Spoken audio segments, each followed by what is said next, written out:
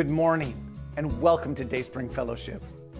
Whether you are joining us online or with us in person, or even watching this at some later date, we are excited to worship with you this morning. If you are part of our Dayspring family, welcome home. If you are new to Dayspring, we want you to feel like you've come home as well. No matter where you're watching from, we are glad you're here with us. At Dayspring, we believe that nothing is more important than your spiritual growth. We are committed to helping you thrive no matter where you are in your spiritual journey. Perhaps you're just exploring, or maybe you walked away and are reconsidering. Maybe you don't know why you're here this morning. That's okay. Bring your questions and your doubts. You are welcome here. And we would love nothing more than to walk with you. If you have any questions or want to learn more about us as a church, please explore our website at dsf.church. I'm Chris Voigt, lead pastor at Dayspring. I'd love to connect with you if you have questions about today's message or about the next step in your spiritual journey. If you want more information about Dayspring and getting connected into our community, I'd be glad to help you do that as well.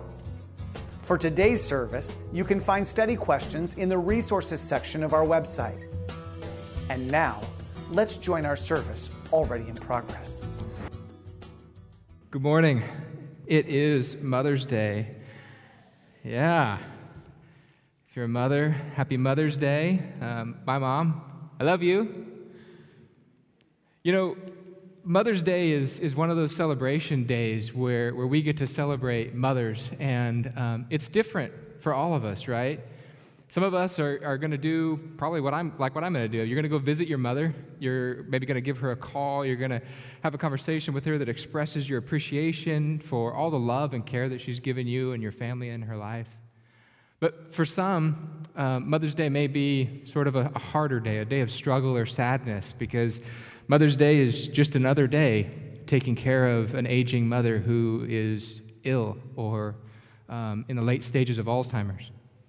Or for still others, it may be a day of pain, as you're remembering memories of your mother that are, bring up painful memories about abuse or neglect or other things. Whether it's good or bad, we can't deny the fact that mothers leave an indelible mark on our lives, right? From the very beginning, they have such a huge influence on us. In fact, from our mothers and really our fathers as well, we get our genetic makeup, right? We inherit our eyes, our tone of our skin, the color of our hair, whether or not you're going to be prematurely bald. I hear that's a thing.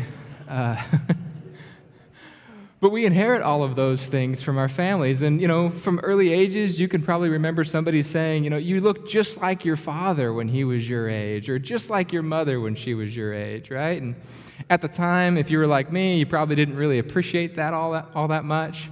But as we age, and if we're honest with ourselves, we end up reluctantly having to agree with that.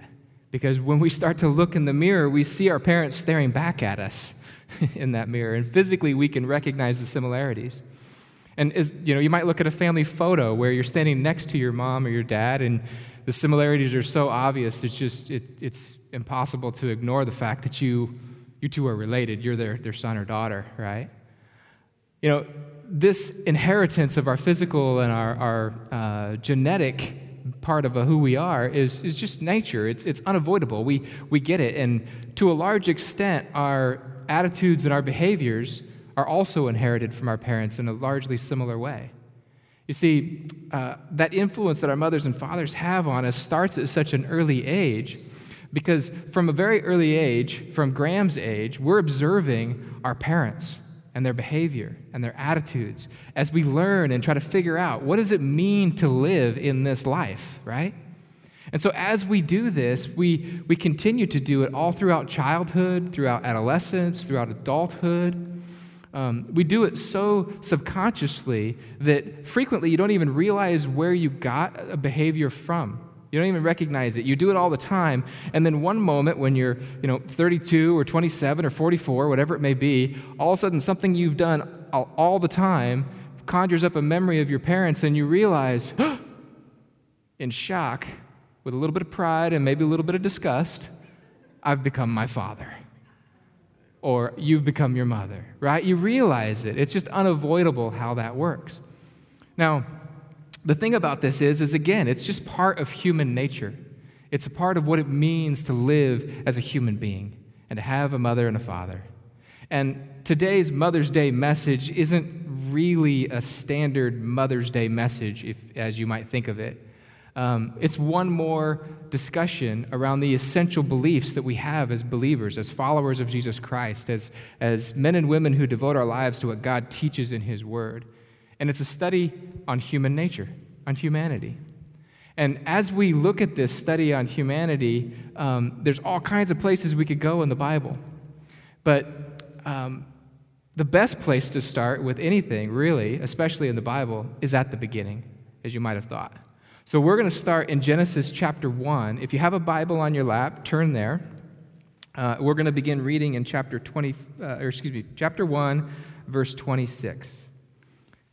Ready? Genesis chapter 1, verse 26. Let us make human beings in our image, to be like us. They will reign over the fish in the sea, the birds in the sky, the livestock, all the wild animals on the earth, and the small animals that scurry along the ground. So God created human beings in His image. In the image of God He created them. Male and female He created them. Then God blessed them and said, "Be fruitful and multiply, fill the earth and govern it. Reign over the fish in the sea, and the birds in the sky, and all of the animals that scurry along the ground." Now, right away, it's pretty easy to see that to be made, or to be human, is to be made in the image of God. That's pretty clear right away. It says 3 times in 2 short verses that God created man and woman to be created in His image. And so our first point straight away is really just the simple, obvious point from this passage, and that is we were created in God's image. So that's simple. We're all done. No, what does it mean to be created in God's image is probably what you're thinking, right? What does it mean to be created in God's image? And honestly, to continue that discussion or to have that understanding, I think it's good to start with what we aren't when it says that we are created in God's image.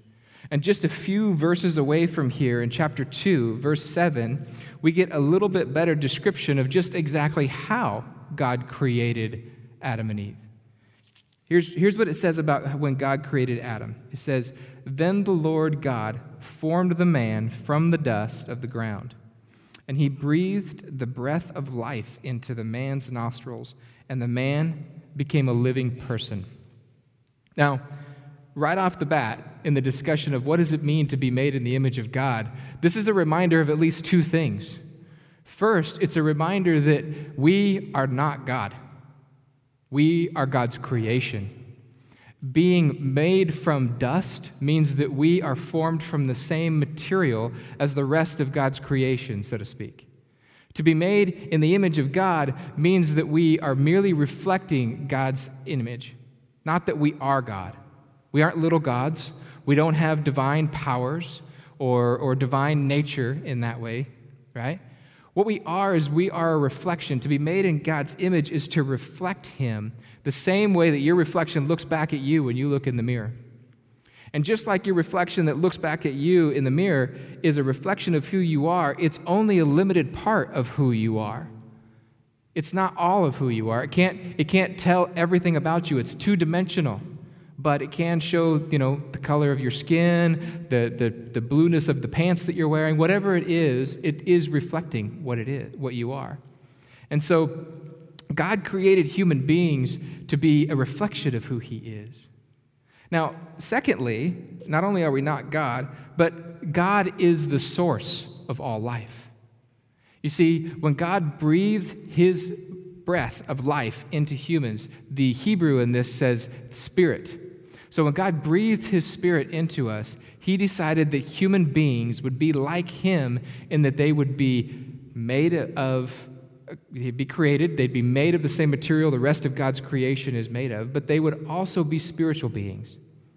So at the irreducible minimum of what does it mean to be made in the image of God, it means that you and I are bodies, obviously, right? We all know this.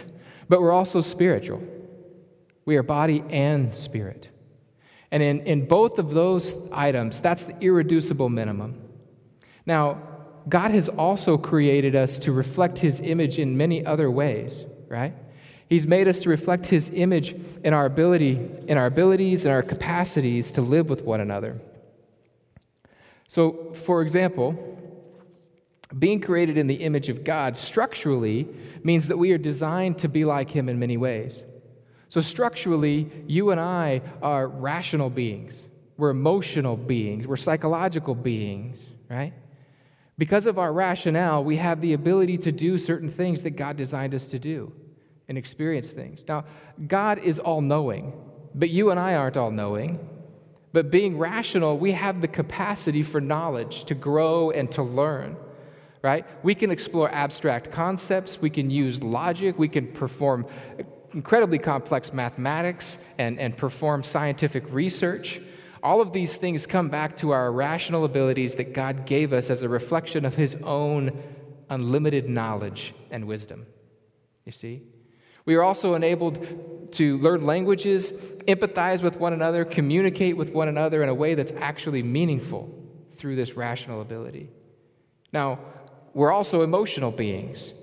The experience of emotions is something that God has given us to understand and interpret our world, and God Himself also, throughout Scripture, has shown Himself to experience emotions. You see, in that experience, God is often shown to be angered or to be grieved and saddened by injustices that are perpetrated by His people. You see, in Genesis 6:6, just a few chapters away from here, God is observing the extent of human wickedness that comes after the fall. And in that, it simply says, and God's heart was broken. His heart was broken at the evil and at the wickedness that had extended in the world. You see, when you and I experience righteous anger or sadness or are troubled in our hearts because of some injustice, someone being victimized in a way that is just strikes against the core of what you believe and who you are, that's, I believe, the nature of God in us. You see, we experience that dissatisfaction and that turmoil, that heartbreak over those same kinds of situations that break God's heart. Now, functionally speaking, God also has created us with a certain amount of moral responsibility and volition, some free will, you might say, right? Excuse me. He has created us to partner with Him in His work. And in so doing, in this verse here, in verse 26, He connects being created in His image to be like Him with reigning over the fish of the sea and a delegation of a responsibility to care for His creation. You see, the delegation of authority over God's precious creation is an incredible responsibility. So not only has God given us the capacity to think rationally and given us the capacity to experience the world through how our emotions respond to it, He's also given us the freedom to take action on His behalf to care for His precious creation. It's in the combination of our capacity, it's in the combination of our capacity, of intellectual capacities, and our freedom to do and act as we will, that God gives us the responsibility to join Him in caring for His creation. With knowledge and freedom, we are morally responsible for how we choose to live and act and behave. It's in the freedom that we reflect the image of God. You see, to the degree that our behaviors and our actions reflect the image of God is to the degree that we are living into God's intent for how human beings ought to live. Now, all of this up to this point has kind of been just a rough guideline of what it means with the nuts and bolts to be made in the image of God. And all of this, functional and structural portion of who we are as beings made in the image of God, really comes down to, why are we here? What's the purpose? These capacities support something far more significant, right? And I believe that what they support that's far more significant is right in the middle of this chapter in verse 27, where it says, "So God created human beings in his image. In the image of God he created them, male and female he created them. And then God blessed them and said, 'Be fruitful and multiply.'" You see, it's clear that God's purpose for our lives is to live in loving relationships with him and with others. So relationally speaking, we are made in God's image with the capacity for love. With the capacity for love. Whatever could be said about what it means to be made in the image of God, all that we could say about our rationale, about our emotional abilities and our emotional intelligence, about our rational intelligence, about everything that we can do and live and say, all of it is made for one supporting purpose. Without it, we can't love. They all build upon each other to make engaging and genuine relationships possible. You see, if we don't know how to think and to act in ways that help us make decisions, we won't ever be able to learn the languages that are necessary to communicate with each other in meaningful ways. We can't engage in that. If I don't have the rational and emotional intelligence to be able to step into your condition and sympathize and empathize with who you are, we will never build the bonds of friendship. Those relationships will be hindered. You see, these capacities are made primarily for us to be able to live in loving relationships with God and with other people. That's the primary purpose. It doesn't go beyond that anymore. That's the biggest purpose there is. And it's tied to the core of who we are and why we are here, and it's tied to the core of who God is. Now, 1 John 4:16 tells us that God is love. God is love. That is what he is.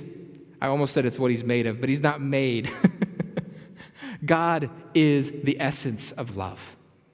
And it says, whoever lives in love lives in God and God in them. All of the capacities, all of what it means to be made in the image of God, build towards and support our capacity to love and engage in genuine relationships with God and with others. When we love and care for one another, we reflect the essential nature of who God is and his character. Our relational nature, is perhaps the greatest opportunity we ever have had to reflect God's image and to show the world who he is. It's also our biggest failure. It's our biggest failure because, the situation in the garden that is depicted in chapters 1 and 2 is beautiful, with Adam and Eve having uninhibited access to God. And they walked with him, and they had a relationship with him that is far closer than any of us have ever experienced. And that didn't last very long. In fact, it only lasted until chapter 3. 3 chapters into the history of man in the Bible, and things are already come off the rails. Let's read there. The serpent was the shrewdest of all the wild animals the Lord God had made. And one day he asked the woman, "Did God really say you must not eat from any of the trees in the garden? Of course we may eat fruit from the trees in the garden." You can almost hear her say, "Silly," right? Sorry. The woman replied, "It's only the fruit from the tree in the middle of the garden that we are not allowed to eat. God said, 'You must not eat it or even touch it. If you do, you will die.'" The serpent, you won't die, the serpent replied to the woman. "God knows that your eyes will be opened as soon as you eat it, and you will be like God, knowing both good and evil." Let's pause here. We're going to finish through verse 7, but let's pause just for a second. The first thing that we should notice is that sin and temptation come into the equation through lies and dishonesty. The serpent takes God's own words and twists them until they're no longer true, but they still have this grain of truth in them, right? He says, he clearly misrepresents the words when he says, any of the trees. God told you can't eat any of the trees, and she corrects him. Well, kind of. She tries to correct him. She doesn't say, we can eat of any of the trees. She said, well, we can eat of it, only the trees in the middle of the garden can we not eat from. But all the other trees we can eat from. But she also goes on to say that what they can't eat from, they also shouldn't touch. And God never said don't touch it. At least we don't have that in our passages before this. He also says, you won't die. You can almost hear him say, scoff when he says that. Sure, you won't die, right? Well, that's a lie. That's not true. In fact, we find out in chapters to come that the consequence of this is, in fact, death and separation from God. That's where death comes into our existence as human beings, is in this sin. So it's through this lies and twisting of God's word that things get started. But let's continue. In verse 6, the woman was convinced. She saw that the tree was beautiful and its fruit looked delicious, and she wanted the wisdom it would give her. So she took some of the fruit and ate it. And then she gave some to her husband who was with her, and he ate it too. She was convinced. You see, in the end, they believed the lie. And I say they because Adam was right there the whole time. So the assumption of whatever she did is he was there with her. They were partners in all of this. So as they were listening to these lies from the enemy, from the devil, from the serpent, they were considering them. An interesting observation is if God had said, don't eat from the tree in the middle of the garden, but you can eat through all the other trees everywhere else in the garden, why were they even standing next to that tree in the garden? It's like they wanted to tiptoe around what was forbidden already. They wanted to come to the edge of where they shouldn't be to see what it was like. And I think the serpent cued in on that. He recognized they were already dancing around this forbidden fruit all the time. They hadn't eaten it yet, but they're looking at that tree. They're hanging out around that tree. They've got all this other space they can be. Why are they here? Because they've recognized they're looking for something that they think they're missing out on. And he confirmed that in their doubts by saying, God knows that your eyes will be opened and you will know good from evil. You see, he used that against them. And he used that desire to know something that they hadn't experienced yet. In this point in the garden, they had only experienced good. They had no experience of evil. They may have known what evil was because God told them, do not eat from this fruit, and they would know that disobeying God would be wrong, but they didn't have an experience of evil yet. You see?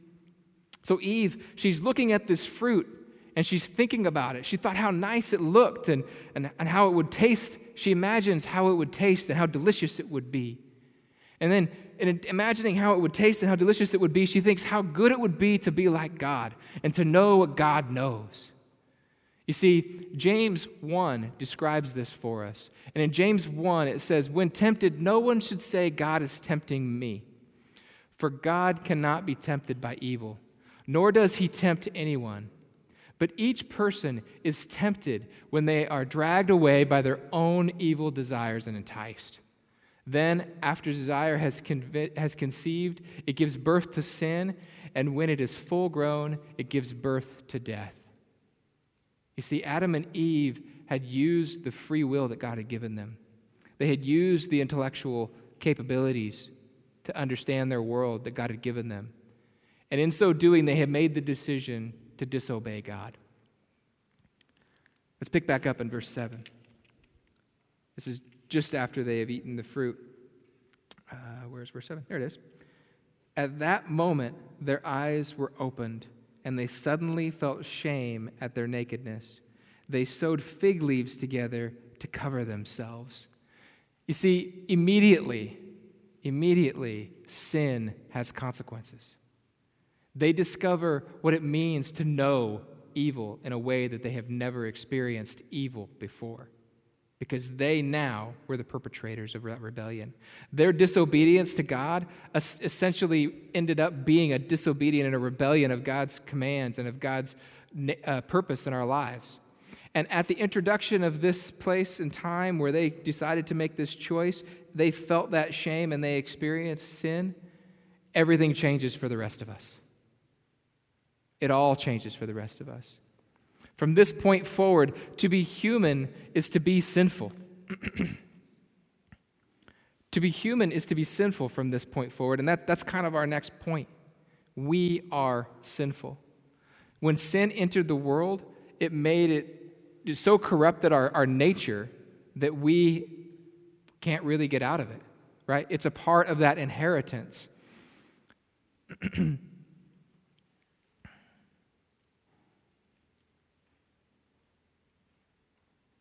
It's a part of our inheritance that we have inherited from Adam and Eve going forward.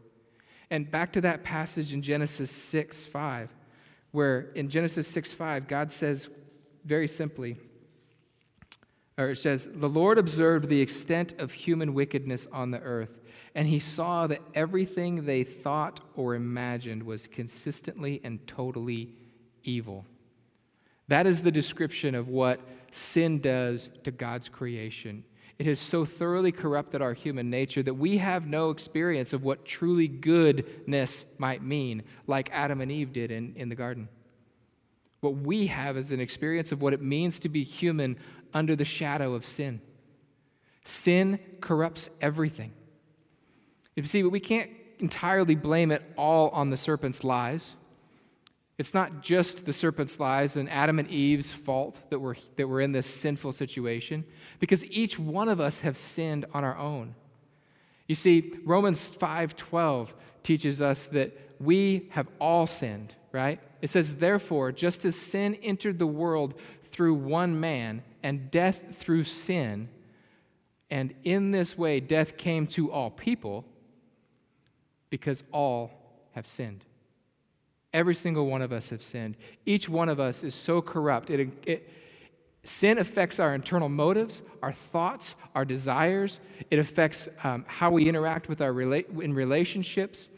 It changes our relationships when my selfishness bumps up against somebody else's pride and there's a disagreement. It changes everything about who we are. It manifests in our lives in so many different ways. The Bible describes it incredibly in Galatians 5. Let me turn there.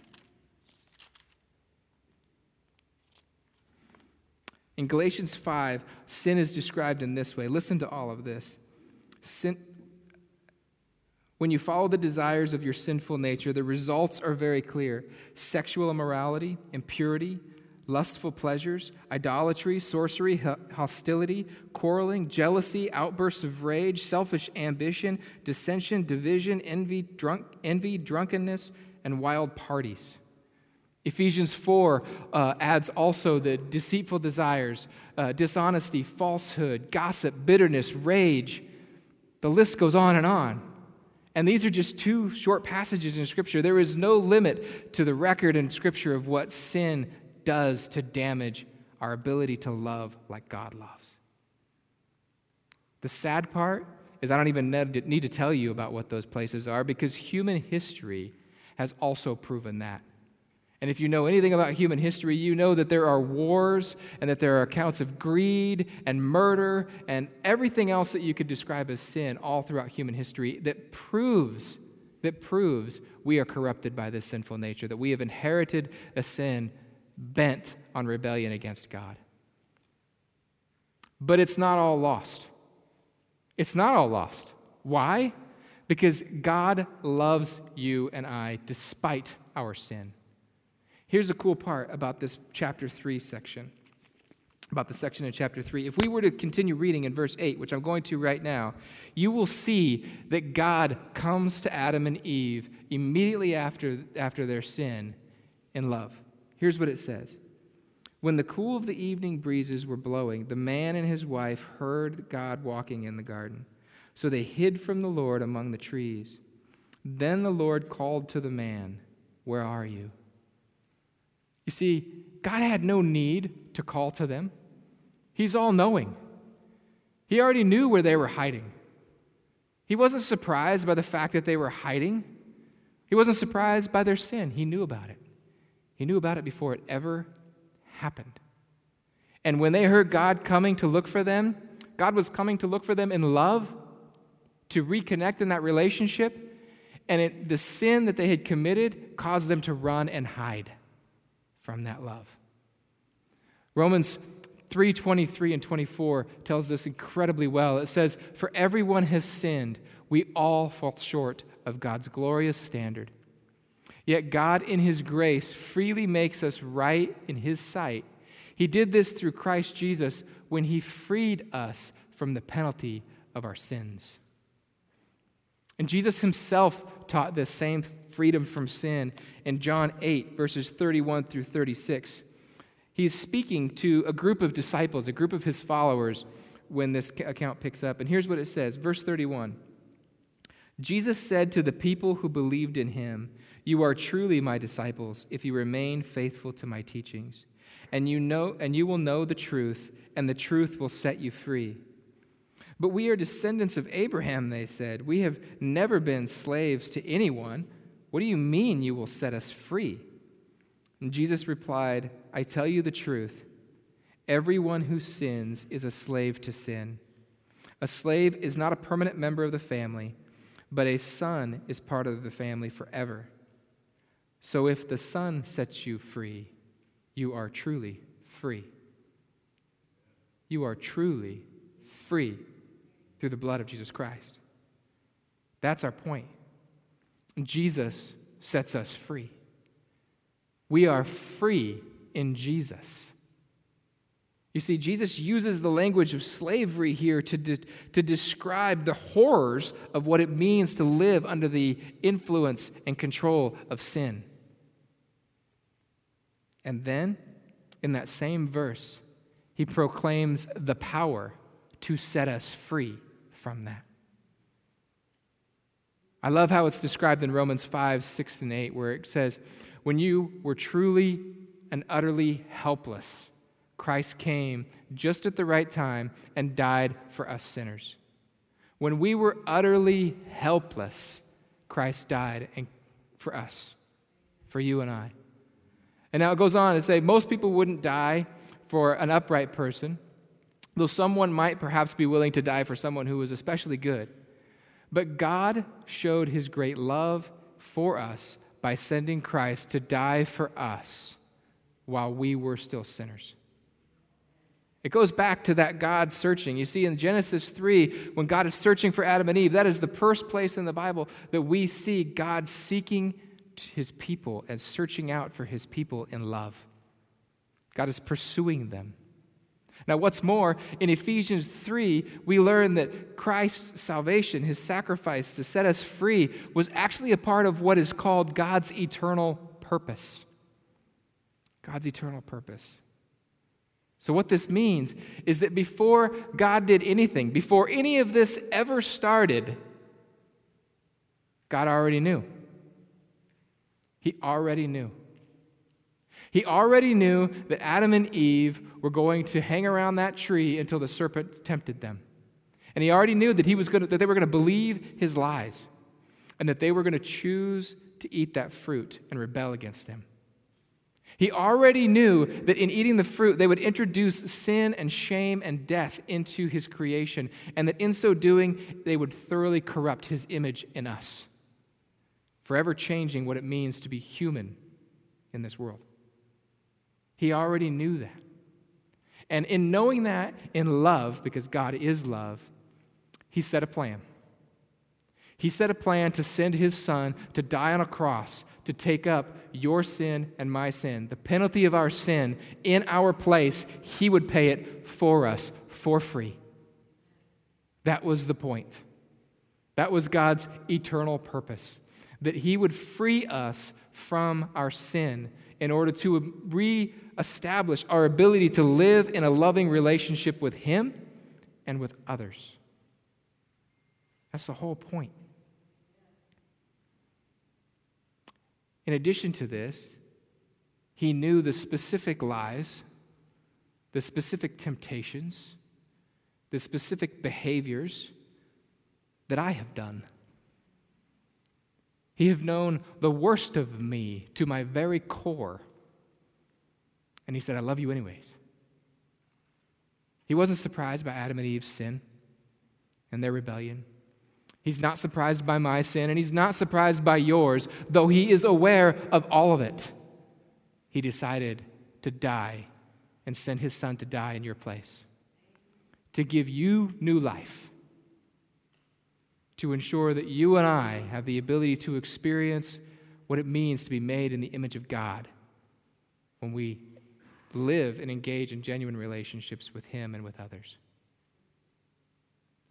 So in conclusion, I have just two questions. The first question, I want to read you Romans 10:9.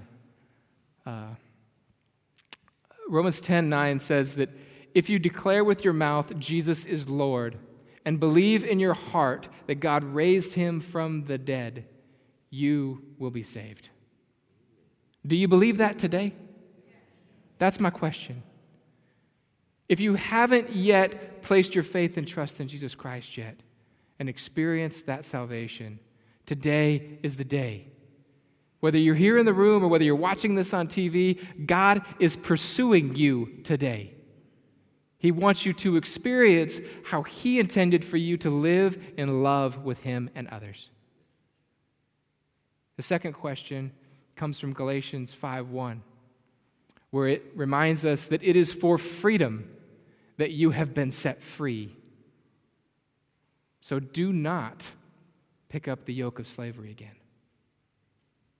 If you have already accepted Jesus as your Lord and Savior, are you living in his freedom? Are you living in his power? Because it is for your freedom to love, that he has given you this opportunity. Stand firm. Don't let the yoke of slavery burden you again. Pray with me. Lord Jesus, there is so much to be understood about what it means to be human. There's so much to be understood about what your design and how you created us and all of the intricacies of who we are and what we are. And Lord, we just thank you that you give us the capacity to learn those things and interact with you in those ways. We thank you that you have created us in your image to love and to know love. So Lord, for everyone who is listening to this or hearing this who has not yet understood your love for them personally, Lord, I pray that you would reach out to their heart right now. And if that's you, if you sense the Lord calling you, saying, I love you, in spite of all that you've done wrong, I love you, don't hesitate to respond. Give him your life today. Pray to him and say, Lord, I am a sinner, and I have strayed from your purpose in my life, and I need your grace and your mercy to forgive me. Lord, I believe in Jesus and the love that he gave on the cross and the new life that he gives in his resurrection when you raised him from the dead. Give me a new heart, Lord. And Lord, if you are willing, speak to those also in this room, Lord, that have strayed. And those who are watching this online who have given their faith and trust to you, Lord, but they are not living in your freedom. God, forgive us. Forgive us that we have strayed in such ways that we know displease you and we know take us further away from your purpose in our life. God, help us to remain in that freedom and to not be burdened again by the yoke of slavery. We pray this in your precious name, Jesus. Amen. Thank you for joining us in worship today. Whether you are part of our Dayspring family or just joined us for the first time, we'd love to walk with you on your spiritual journey. Feel free to drop us an email if you have questions or want more information. For those of you who choose to invest financially at Dayspring, thank you for your generosity and commitment to helping others grow. Every gift, large or small, matters, and God never ceases to surprise us with what He is able to do because of your commitment to following Him in every part of your life. If you're our guest today, please know that we consider your time a gift to us and this service our gift to you. We don't expect you to contribute financially. For those of you who would like to partner financially, there are 3 easy ways for you to give. Please see the online giving section of our website, or text GIVE to the number on your screen, or mail one of those old-fashioned checks to us. You would also bless us if you would subscribe, share, and like our live stream wherever you watch it. The social media algorithms use those likes to elevate our social media presence, which means more people hear about the ways Jesus is the answer to all of life's problems. Until next week, may the grace of God bless every aspect of your life.